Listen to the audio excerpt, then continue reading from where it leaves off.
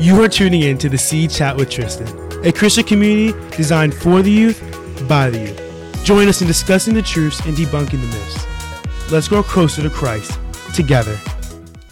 Welcome, my brothers and sisters. It's your host, Tristan Guillaume, and you are tuning into the Seed Chat with Tristan. Please don't forget to share and subscribe, and I hope this message means something to you. I hope it impacts you, and I hope God's able to speak life into you again. Today, we're going to be starting from a passage in Luke 13, 10-13, and it goes like this. On the Sabbath, Jesus was teaching in one of the synagogues, and there was a woman who was there who had been crippled by a spirit for 18 years. She was bent over and could not straighten up at all. When Jesus saw her, he called her forward and said to her, "Woman, you are set free from your infirmity." Then he put his hands on her, and immediately she was straightened up and praised God.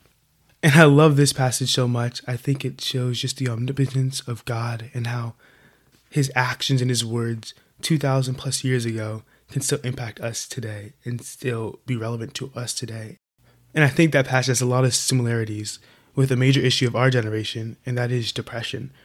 And some alarming fact about depression is every 100 minutes, a teen takes their own life. It is the third leading cause of death of young people between the ages of 15 and 24. And about 20% of all teens experience depression before they reach adulthood. And I'm not trying to say this to put you maybe in a depressive state or make you feel sad, but I want to show you that just like how Jesus got that woman and he healed her and brought restoration to her life, Jesus has you, and he's the same yesterday, today, and forever. And to me, some key words are just amazing in this passage is the first, crippled, because I feel depression is like that for many of us, where it's this force, this power over our lives, and it just holds us down, and we don't really have, we don't feel like we have the strength to overcome it. Another phrase that really speaks out to me is by his spirit. And I think that is also similar to depression, where you can't really see the power, you can't really see what's coming over you, and yet you're still being forced down, you're still being overcome by this power, and other people can't see your depression clearly from the outside, but it's still there, it's still over you. And the last phrase that really stands out to me is 18 years, because for 18 years, this woman had her head in the dirt, couldn't really see, and she knew something was above, yet she was stuck in the bottom. And I want to say to you guys, what you see and experience is not the whole truth. Depression often feels like a black and white lens, where the colors, the things in your life that used to bring you joy and happiness are gone or are dull, and you don't know where it came from. Whether that was hanging out with your friends and going on a roller coaster, and all of a sudden you land on the floor and now you're not able to enjoy the ice cream, or when you were just casually walking your dogs and you make a turn and you think about that time that your dad left you. Depression can hit us out of nowhere. And I want to show us how we subtly put on these lenses and how we can also take them off. I got a lot of these points from Chris Hodge, who wrote a book called Out of the Cave. If you want to learn more about this, check it out. I'll leave a link in the description. First way we slowly put on our lens is life imbalances. I believe as upcoming adults, especially as us, this particular generation, society demands so much from us, whether that's our schoolwork, our extracurricular activities, our friendships, our family chores, our jobs. There's so much pressure that's being put onto us. And it becomes hard for us to really put value and put weight in the things that we want to, and really be able to emphasize more on what matters to us. We are told that we must be able to do all these things in order to be successful in life. We are told that we can't leave one behind or else life will leave us behind. But we must be able to choose what is important to us and drop the others. I remember in the beginning of COVID, when everything stopped for like 2 weeks, a month, and we have that calm, that peace where you were able to recollect and regather yourself and kind of just remember what really mattered to you. We were all starting new hobbies, all starting different things, all putting value in our time to things that we wanted to. It was obviously not the best time, but we were able to regain control of the time that we did have. In the Bible, it says, and I might be pronouncing this wrong, but Excelsius 4:6, better one handful with tranquility than 2 handfuls with toil and chasing after the wind. And I love that so much, because we really are, in a sense, juggling all these things and juggling so much chaos in our lives, and we aren't able to focus on what we really want to do, on what we really want to invest our time in. And we must find a way to step into new assignments that you like and choose what you want to drop reshape your activities, reshape your time, your structure, reshape what you invest into. And you don't have to do everything. You don't have to do all that society tells you to. And we don't have to always feel like this need that we aren't doing enough and that we have to push more into it. And I believe this also comes from our next point, which is comparison. And it is so hard not to compare during our age. We have social media, TV shows, just school, anything really. We have this kind of thought in our head where we're always comparing ourselves to others, whether that's our body image. And we compare like someone's after gym pump to our like 6 p.m. after we eat. And we think that this is like a normal comparison, or we compare our extracurricular activities and our grades to someone who might be more gifted in that area to ourselves and feel like we aren't doing enough to do that. But we need to reduce comparison and understand that our friendships, our relationships are going to be different, are going to be unique, and we can't always strive to be something else. And I saw this within my own self, right? When my family, we'd been blessed this year, we bought a house, and the first 2-3 weeks I was so thankful, so grateful. And then I started comparing myself to other houses and what my friends have, and also what they have and what I don't have. And that thought process brings you down. It doesn't bring you contempt. And comparison comes from the lack of contentment. And it is decisive and important that we begin to maybe put limits on our technology or limits on what we view through social media, and even keep like a grateful book where you just write down notes and jot down things that you've been grateful for today, that God has done in your life and other lives, and that you're just happy for in that moment. And it's important that we always try to keep that contentment look in our lives and keep that grateful look in our lives. And we don't compare ourselves to others, but begin to understand our own uniqueness and our own strengths and weaknesses.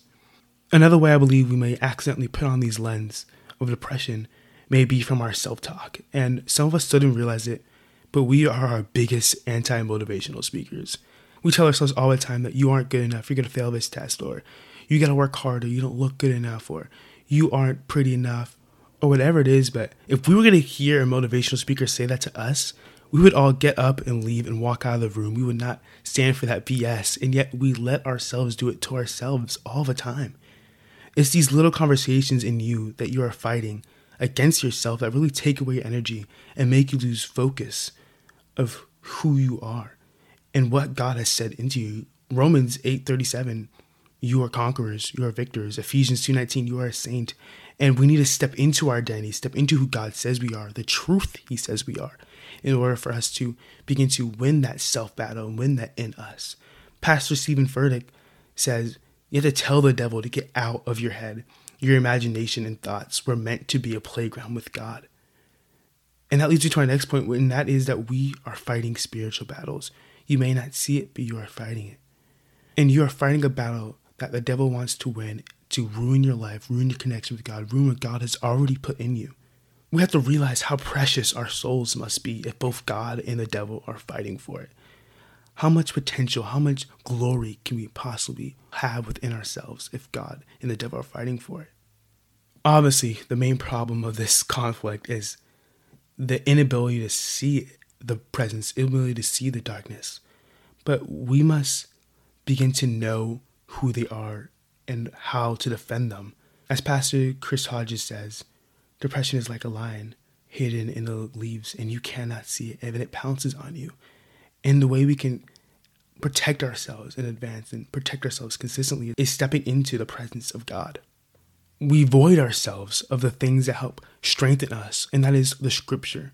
That is things that God has given us already. And we so often believe God is in the dynamic. God's going to blow through into strong wind and take you and move you. And God can do that. But God is more oftenly found in the intimate. And that is when you're reading his word and you decide to wake up at 6 a.m. in the morning or before school and decide, I'm going to spend 30 minutes reading his word. Or when you have a lunch break during work and you decide, instead of scrolling through social media and comparing yourself to others, you are going to read what God has to say about you and what God is giving you to help you overcome your battles. We can also protect ourselves in worship and praise. And some of my darkest times, some of the times where I felt the saddest, I've just gone in the shower, and it might have been hard, but I just sung my heart out. I just sung for the Lord. I sung all his praises. And in those moments, I begin to get that reassurance, get that purpose, get that strength from God that he's given us and that he wants to give us. And this can also be done through fasting and praying. My church has something called a More God series where we begin every year off and we fast and we just get more of God. And that taste of God, being able to fast and pray for him, helps us overcome some of the greatest weaknesses we have, help us overcome our battles and really give us strength and allow us to just realize how much more we can have of God in our lives. And last but not least, one of the ways I believe we can put on the lens of depression is through isolation and loneliness. In an age where we are more connected than ever, we have less close friends. We have less friends you can generally go to and have a deep conversation with, and they get who you are. And it's in these lack of deep conversations where we are afraid to be vulnerable that the devil really helps us feel like we are alone and isolated. We are afraid to be vulnerable because we think that someone's going to hear us and judge us and bring us down and aren't going to accept us, aren't going to accept what we feel. And we act like they aren't going through the same thing and they aren't in our grade and they aren't in our environment. And yet we deprive ourselves of that connection because of that fear. When we become vulnerable, when we expose ourselves, you allow for someone to know who you really are. It's a way for us to share our thoughts and share our expressions, and we can compare notes and get help that we need. We must check up on our friends with our free time and invite others to hang out and allow space for your relationships to grow. I'm going to leave you guys with this. Pretend your friendship is a plant. You would pour into it, you would fertilize it, you would put it in the sunlight. You wouldn't just hide it and deprive it of the nutrients it needs to grow and deprive you of the joy of seeing that flower grow because you're afraid that if you give it too much water, the plant might shrink. In order for our friendships and ourselves to grow, where we can become and have that connection with each other, we need to pour out into each other. We need to do more to help and become vulnerable with each other. Dear Heavenly Father, I thank you for all that you've done. I thank you for allowing these people to be here and listen to this message, Lord. I'm so grateful, Lord, for this message you put on my heart. You've spoken into me, Lord, but I pray, Lord, that you help bring restoration to these people's lives, Lord. And just like that woman, Lord, who was crippled, that you heal her, Lord. And all those people, Lord, who are afraid to be vulnerable and afraid to expose themselves with their friends, Lord, I pray that you break down those walls and that you break down that insecurity, Lord, and allow them to understand that there is security, there is strength in numbers, and that we need to support each other and help each other and love each other in order to overcome this battle of depression that's so prevalent in our generation, Lord. I thank you, Lord, for the way you're going to move inside of us, Lord. I thank you for the power you've given inside of all of us and what you've spoken about all of us and how we are saints and how we are conquerors, how we are victors, and how no weapon forged against us, Lord, shall prosper, Lord. I thank you for those truths, Lord. I pray, Lord, we can live in those truths. We can gain strength in those truths, Lord. And we can begin to live in the peace that you have given us. Amen. Thank you for listening to the C Chat with Tristan. I hope you're able to receive what was spoken today and that God can continue to strengthen you in your journey. If you were touched by today's episode or believe it could benefit a friend, please share on any social platform. Don't be afraid to reach out to us regarding any questions at Tristan Guillaume on Instagram or email at tristanguillaume16@yahoo.com. Hope to see you next time and have a blessed week.